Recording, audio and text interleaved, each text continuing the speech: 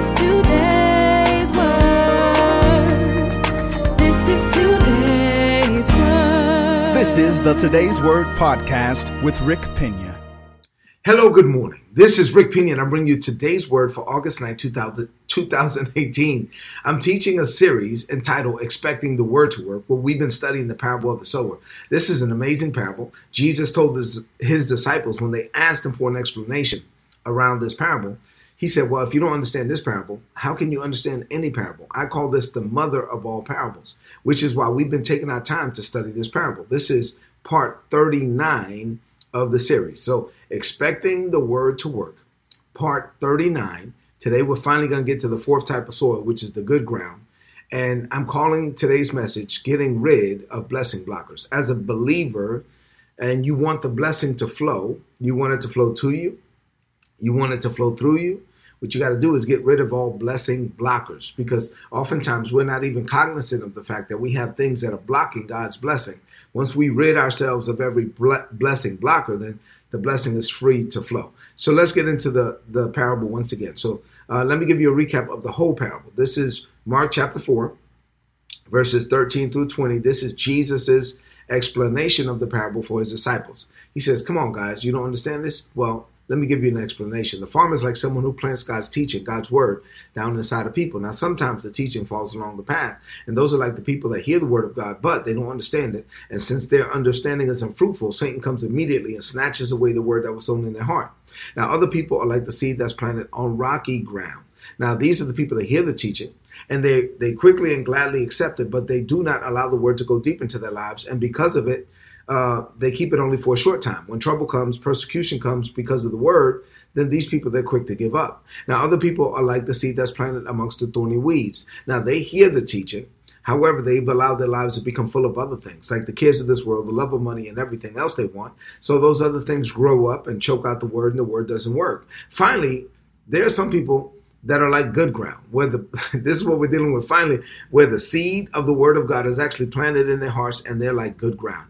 They hear the teaching, they accept it, they allow the teaching to grow, it produces a harvest, and even then, watch this, the seed, every seed of God's word has the power to produce 100-fold return, but even then, some people that are good ground produce a 30-fold return, some a 60, and some a 100-fold return. And so every word has the power to produce 100-fold, but not everybody allows it to produce 100-fold, and we'll deal with that. So what does this mean to you today about ridding your life of every blessing blocker so that you can be good ground, so that you can be the man or the woman that God called you to be? I have two things to share with you this morning. I want you, real simple things, things that are not complicated, so that we can open up our heart to the word, open up our heart to our relationship with the Father, and so that we can walk with him and allow him to walk with us, right? Two things, simple things. You ready? Here we go. Number one, to become good ground. This is real deep. To become good ground, you got to make sure that you're not one of the first three grounds, right? I mean, so everything that you've learned so far in the series, this is part 39. You don't want to be any one of those grounds. And as long as you're not, then you're in this fourth category, good ground. So let me give you, once again, let's go look at the three grounds you're not supposed to be. So the first one is, if you want to be good ground, you can't be like the wayside soil, the wayside ground. So those were the people that heard the word, but remember, they didn't understand it. So they heard the word of God. They received the word of God down in their heart. They read it or they heard it. They got it on CD. They saw it on YouTube, but they didn't understand it. And you cannot maximize something that you do not understand. You really can't even adequately apply what you don't understand. So they got a word from God, but they didn't understand it. And because there's so much power in the word, and because the same potential that's in the word that attracts the blessing also attracts opposition, then Satan comes immediately and snatches away the word that was sown in your heart. Because what Satan wants to do is get that word out of you before you even start to meditate it or apply it. So what can you do about it if you don't understand it? Well, when you get a word from God, what you got to do is, first of all, give it some thought.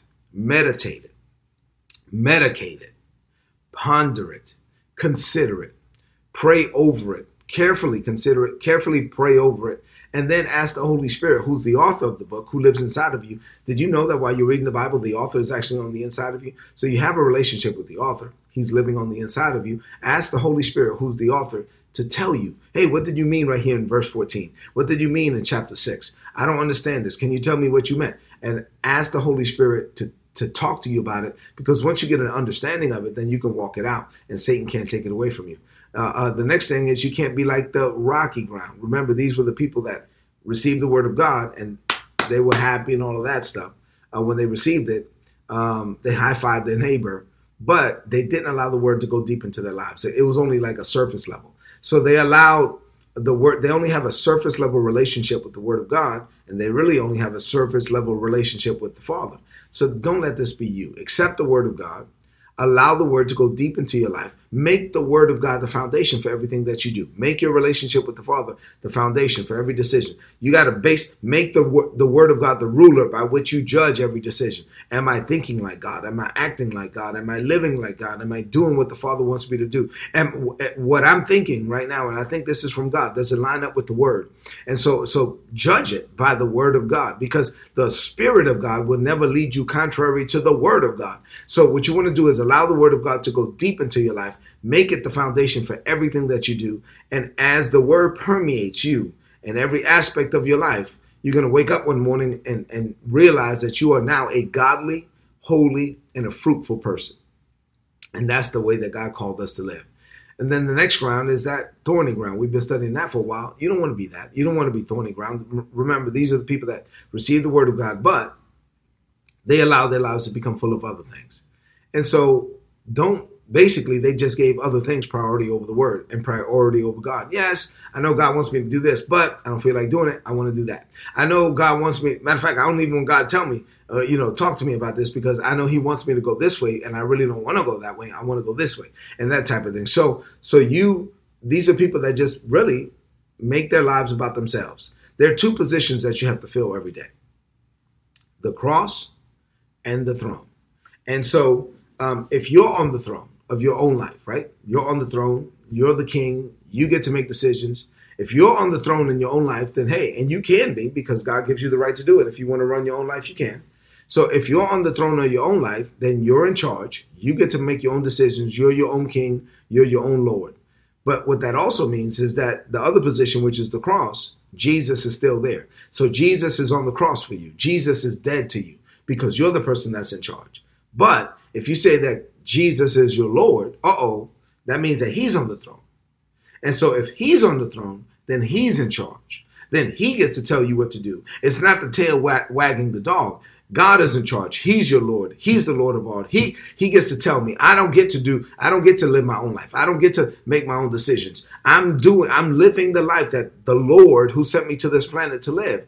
And then what does that mean? Well, there's another position. I get to fill that position. That's the cross. That means that instead of Jesus being on the cross and me being on the throne, Jesus is on the throne and I'm the one on the cross. So I'm dying to self. I'm yielding to the Father. I'm dying to self daily. I'm picking up my cross and following him. I'm crucifying myself. I'm decreasing so that God can increase in me. That's the way we're supposed to live. Number two, once you rid your life of all blessing blockers described in these first three soils that I just talked about, then you are in position to produce a godly harvest.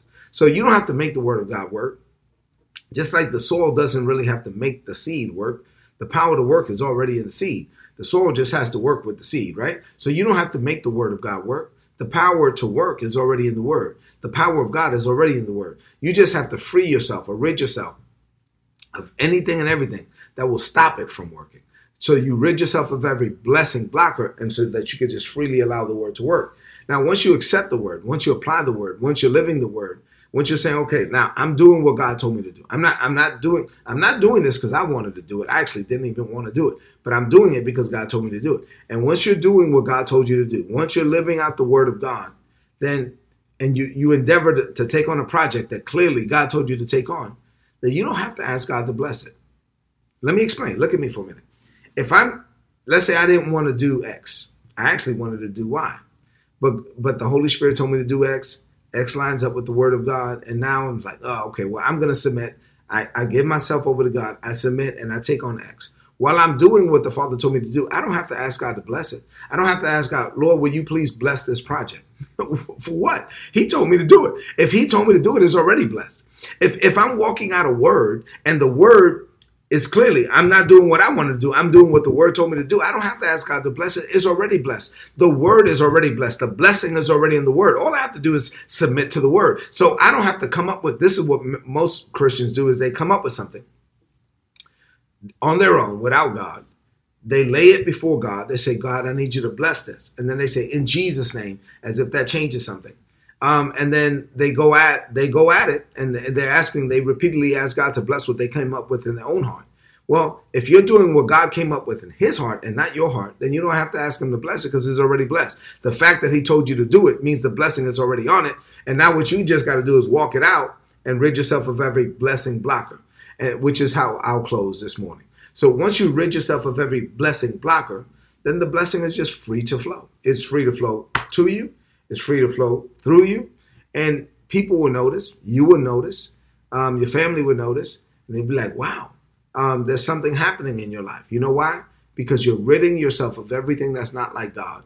You're stopping all the things that you used to do that would stifle the blessing. Now that all the blessing blockers are gone, the blessing is on your life. The blessing of God is on your life.